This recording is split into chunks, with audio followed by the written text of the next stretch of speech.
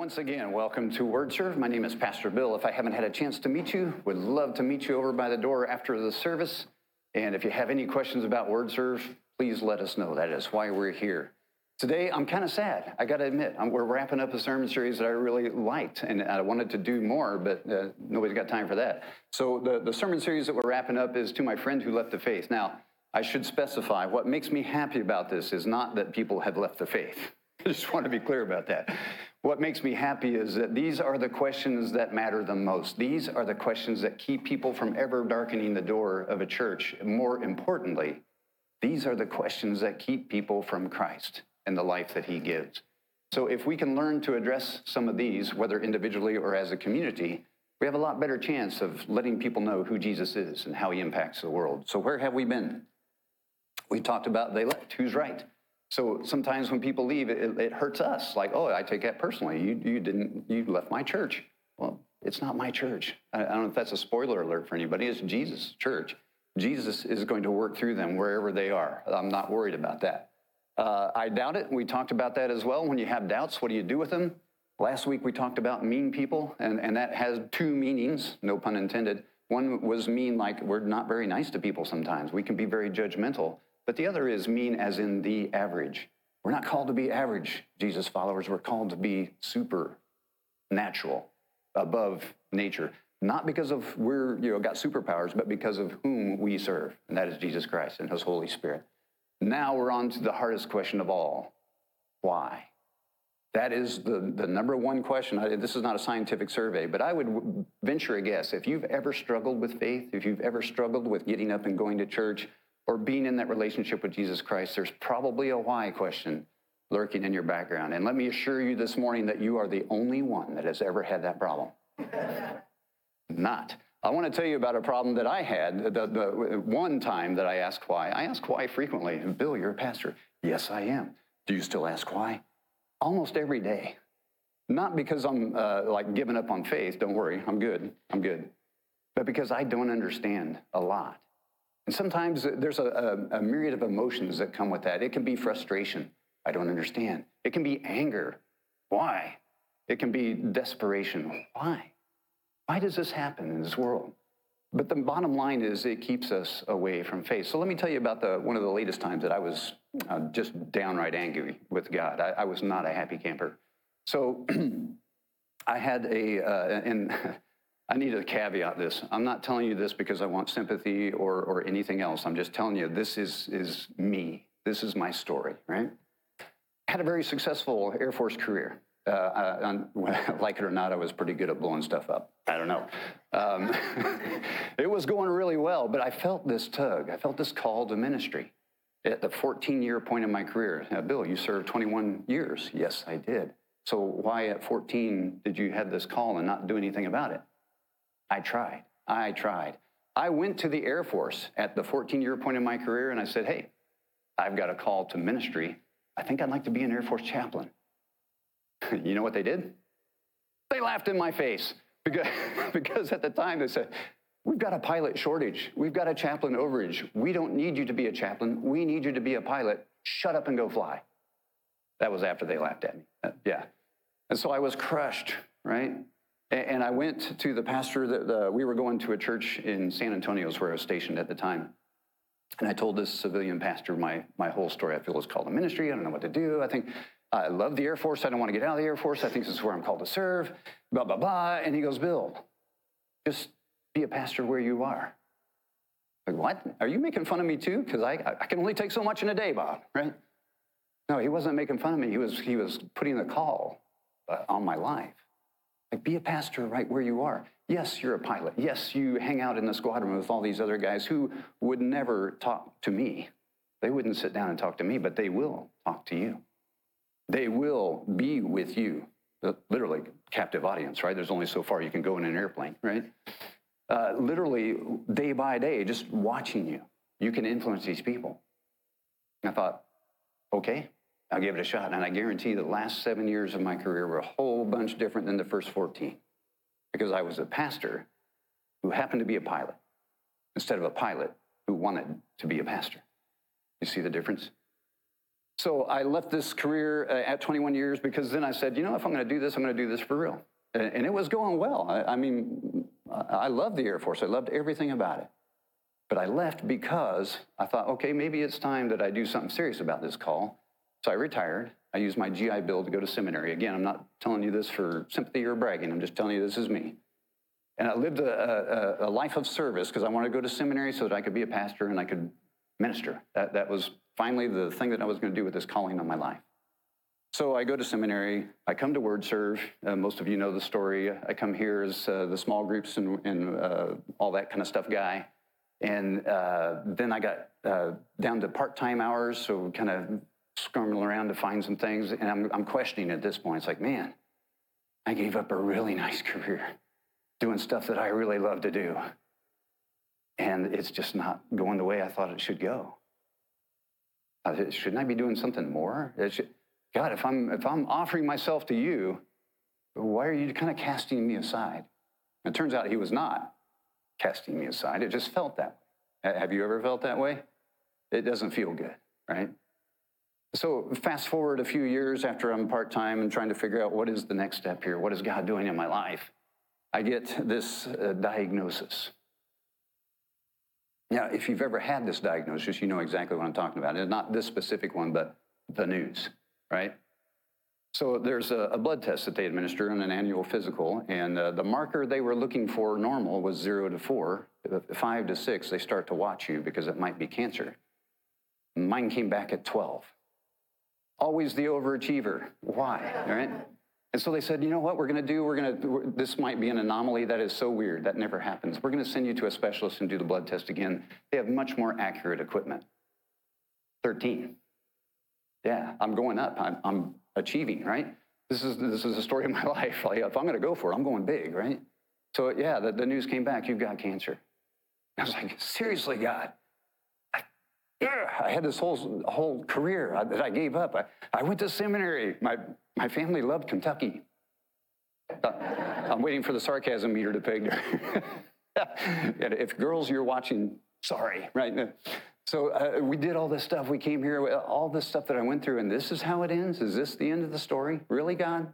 This is what you have for me? And it gets better. Because right after I got that diagnosis, WordServe called. And he said, Bill, we would like you to be our full-time pastor. You catch the irony? Yeah. It's like, seriously, I've been waiting all this time. And now this opportunity comes up, and I love WordServe. Almost as, do I love it more than the Air Force? No, I love all my children, right? No, I love WordServe. I didn't want to leave WordServe. I love the atmosphere. I love the authenticity. I love everything about WordServe. And this was the great opportunity, and now, boom, you got the news. And so I said, hey, can I pray about this? Because there's some stuff going on, you know? And so when I prayed, this is what I heard. I said, this is so ridiculous. You can't make this stuff up. Like, this is the opportunity that I've been looking for, and I get diagnosed with cancer. And you know what I said? Yes, I'll do it. Because if this works out, it can only be God doing this. It's not me. And so, well, fast forward, I'll spare you all the details, but clearly I'm still around, right? And clearly, yes, WordServe is still around. Yeah, thank you.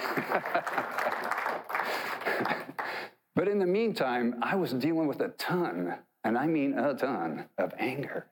Because I asked that question, why?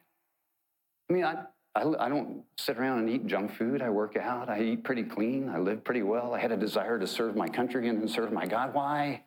Why? And you know what I heard back? Nothing. I heard nothing. And that made me more angry. Like, come on, God, is this all you've got? Now, I'm going to tell you that I wouldn't wish this on anybody, but I'm going to save the lessons that I learned through this experience to the end. And they're good. They're great, in fact. But to get to that, we have to ask ourselves a couple of questions, because again, this isn't just about Bill. This isn't just about us. This is about those people who have left the faith because of the why question. And maybe you're one of those people who's struggling with that question right now. This is for all of us. So we have to look at it two ways. We have to look at why we think God might be doing this suffering, And so I have provided a list of arguments here that you might hear that are pretty common. The first one is it's soul development. Well, God put you through suffering so you can develop your soul. Like, seriously, God, I can't just go to the soul gym? That would be way easier. Now, you may or may not agree with any of these, but these are the most common ones. So the one is that it's for greater good. Well, you can't understand the mind of God. You don't know how God works. He's doing something good in this. That satisfying anybody out here? And this is all going through my mind or my experience. Like, I don't see it, and I don't get it, and I don't like it, right? So I'm just mad, right? The next one is karma or cosmic justice. Now, here's the problem with that one, because karma or cosmic justice argument says, if you do good, you'll get good. If you do bad, you'll get bad. Sounds great. But what happens when good people get bad things? That's not justice. Or is it? I'll leave it to you to decide. The fourth one, eternity it looks a whole lot better when you compare it to the current suffering. Does that satisfy anybody here? It's like, okay, I know heaven's going to be great. That's awesome. But what about here and now? Because this is where I am. This is where I'm living and what I'm dealing with. I don't care that eternity looks better right now. Just mad. And then the last one is free will. Free will. Oh, now that's interesting. Free will says that we all have a choice. And so sometimes the choices that we make may not be the best choices. Now, if you take that just in that pure line of reasoning, it says that if you make bad choices, you will get bad things and it's your fault. But what about if somebody else makes a bad choice that affects me? Somebody sent me an article, as only people will do, trying to be helpful when I was diagnosed with cancer, that there's a disproportionate amount of Air Force pilots that come down with prostate cancer. I said, great, that was not in the brochure when I signed up. They didn't tell me that, right? Might have something to do with that huge phased array radar that I'm sitting 3 feet behind for thousands of hours. I don't know. But anyway, this is one of those things. Somebody else did this thing, and I just happened to be there, and maybe I got the side effects. I don't know. I don't know how it happened. I just know that it happened, and I was not happy. So these are kind of the common arguments that you'll see. Now, here's what we need to do when it comes to this list of arguments. We need to ask 2 questions, and this is what we're going to solve today. What can we do when we ask why? And what can we do when whoever they is in your life, ask why? We're going to read 2 different verses of the Bible, and I want you to listen for what the commonality is between the two. What do these 2 passages have in common? Spoiler alert, yeah, I know you're going to say Jesus. Okay, all right. But what about Jesus do these 2 things have in common? We're going to start in John 1:14. Probably better read the Bible right side up. That would be better. All right, listen for the commonalities about what Jesus is doing in these 2 verses. The first one says, the Word became flesh and made his dwelling among us. We have seen his glory, the glory of the one and only Son, who came from the Father, full of grace and truth. John testified concerning him. He cried out, saying, this is he of whom I said, he who comes after me has surpassed me, because he was before me. Out of his fullness, we have all received grace in place of grace already given. For the law was given through Moses. Grace and truth came through Jesus Christ. No one has ever seen God but the one and only Son, who is himself God and is in closest relationship with the Father, has made him known. Second one is like it. Listen for the commonalities about what it is that is so unique about Jesus. Therefore, since we have a great high priest who has ascended into heaven, Jesus, the Son of God, let us hold firmly to the faith we profess. For we do not have a high priest who is unable to empathize with our weaknesses, but we have one who has been tempted in every way, just as we are, yet he did not sin. Let us then approach God's throne of grace with confidence, so that we may receive mercy and find grace to help us in our time of need. These are the words of God for the people of God, and for these words we are grateful. What did you hear that was common about Jesus? I'll give you a hint. This is the way that I see it. Among us. Jesus was among us. See, in many religions, God is aloof or distant. uncaring, unengaged in the world, but this God, in the form of his son Jesus Christ, is among us, took on flesh, dwelt among us. And not only was he among us, he experienced everything that we experienced. Did Jesus experience suffering? Yes. Did Jesus experience injustice?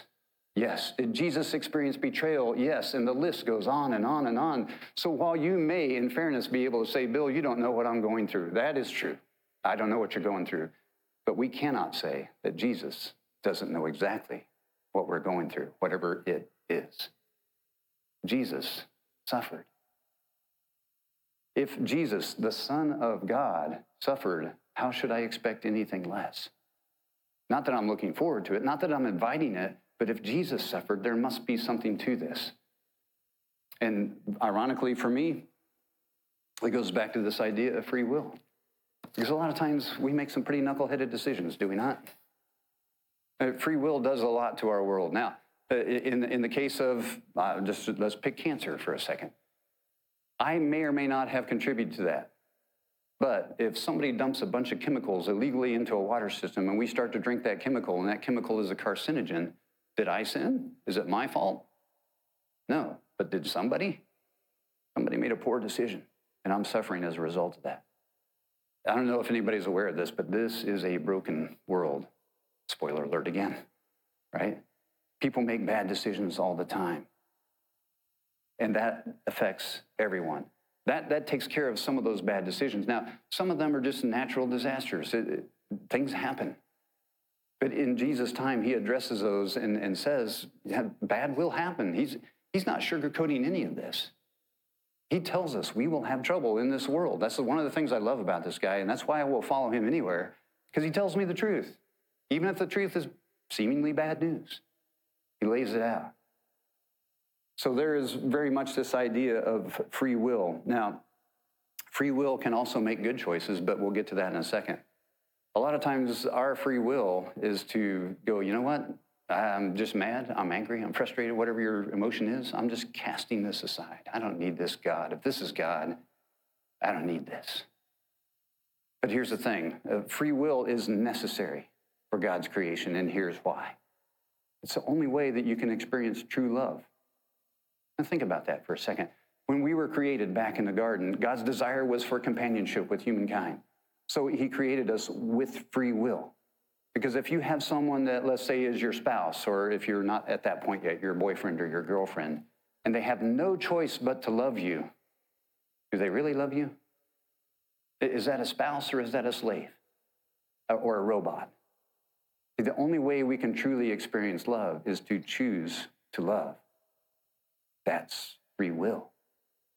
But in our choices, we can also make bad choices as well. But it's necessary for us to experience that true love. Now, free will, we can use free will wisely. How do we do that? Well, the old standard movie line answer, make good choices, right?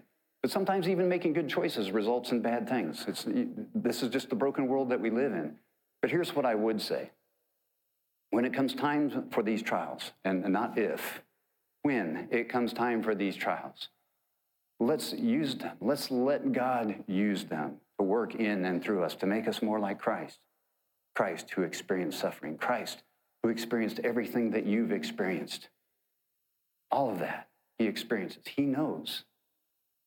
Let God work in us and through us to make us more like Christ. The example would be like, I have the free will. I'm in a stormy ocean and it's terrible, but I'm in a lifeboat. And I decide of my own free will that I don't like this lifeboat anymore. I'm just going to take my chances in the water because I don't like this. So I jump in the water. What are my odds of surviving? Not great, right?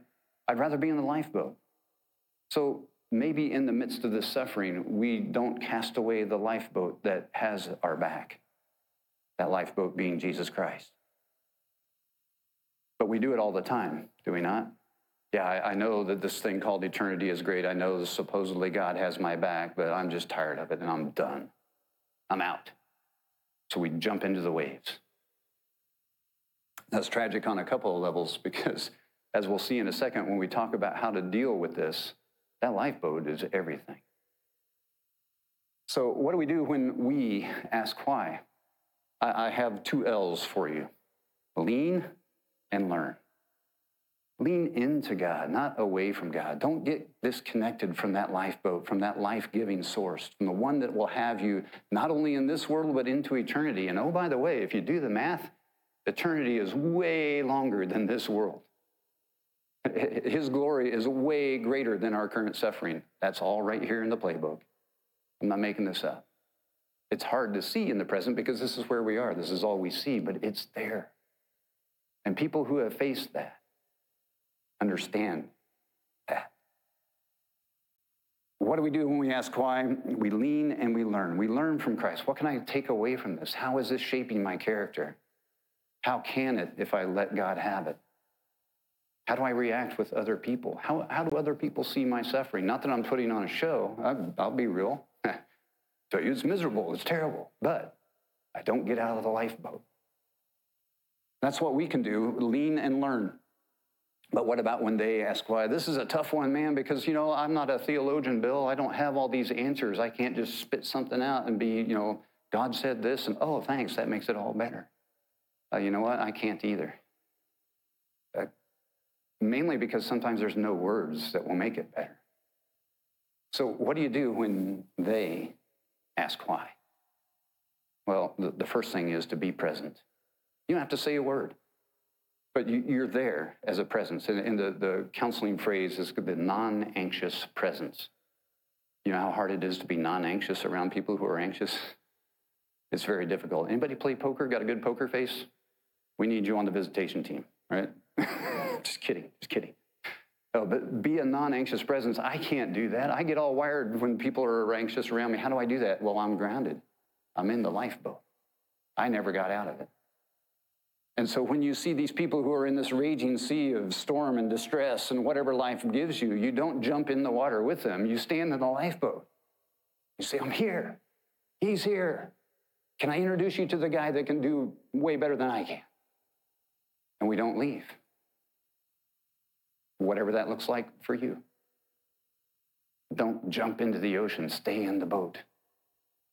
But help them. Be present with them. And at some point, they may have questions like, how are you this non-anxious presence? Well, it's not me. It's Christ in me. You can have that too. Sometimes there's a time for a conversation. Sometimes there are times just to shut up. I pray daily for discernment in that from the Holy Spirit. Like, Bill, is this time to talk or is this time to shut up, right? Unfortunately, I'm married to the Holy Spirit's servant named Rana, who gives me that a lot. So I have a good record of shutting up, mostly. But we don't leave them helpless in that raging sea. We offer them assistance from the lifeboat because we've dealt with this. And so if you're in a place of questioning, if you're in a place of suffering, know this, God can use that. Do I invite that? Do I welcome it? Do I go looking for it? No. But one thing I've learned is when it happens, I'm going to let God use this. And that lifeboat looks a lot better. So what have I learned from my experience? Well, the first one is that God is everything. Because if you're there, if you say this is the end of things, it doesn't matter what job you had, what money you made, what house you lived in, what friends you had, none of that matters anymore. What matters is God, my relationship. That's all that matters. The second lesson that cancer taught me is that I had a mission. I journaled through some of my experience, and I remember writing this question, is this all that I have? Is this all I have to give? Is this it? The end? And after the experience, God said, no, we've got a lot more for you. You can't shut up. I'm going to use that. And he has. So mission, when I say I've got a mission, like capital M, all caps mission, not like go make disciples of all the world. No, I'm on fire, right? I can't not do this now because I've got like a second wind. That's the second thing that God taught me. So we can all learn lessons from all of this. God is everything at the end of the day. God has a mission for you. It may not look like mine, but he's got something for you, and he can use that. He can absolutely use that. But here's the third lesson. I take nothing for granted. Some people complain, I got to do this thing. It's like, man, I get to do this thing. It's another day. It's going to be a terrible day. Man, I wake up, I'm on the right side of the turf. This is already a win for me. How can this be bad? I don't know what God's going to do in this day, but I know it's going to be awesome. But take nothing for granted. We do that so frequently. Now, I will say that I wouldn't wish this upon anybody, like I said before. But here's the thing. You don't learn those lessons in the good times. You learn those lessons in the bad times if we lean into and learn from the risen Savior. Don't leave the lifeboat. Be in the lifeboat for those who have that question. Let's pray. God, thank you for your Son, Jesus Christ, who was the original lifeboat captain. He came into our world of mess and of sorrow and suffering and experienced every bit of it. There's nothing that we experience that he hasn't experienced, every temptation in every way. Born into poverty, threatened with death, and eventually convicted to death, a criminal's death. And he knows all of that. Yet he chose to go through that. God, and we're so grateful for that kind of love, even though we don't always understand it. God, this morning I pray for all those who are suffering with this question, why, right now? It's in their lives, it's real, it's heavy. It may cause a myriad of emotions, but God, you can burn through all of that. I pray that you would help us all see this morning the value of that lifeboat, that one thing that we cling to. And I pray that we would take that lifeboat with us wherever we go and offer that as a symbol of hope as people learn who you truly are, not what people say about you. God, open our hearts as only you can this morning. Let us see you clearly. Let us see through the current condition to who you are in a way that changes us forever. And may we be on mission for you. May we be for your purpose. May we recognize that you are everything in the end. And may we take none of it for granted. We pray this in Jesus' name. Amen.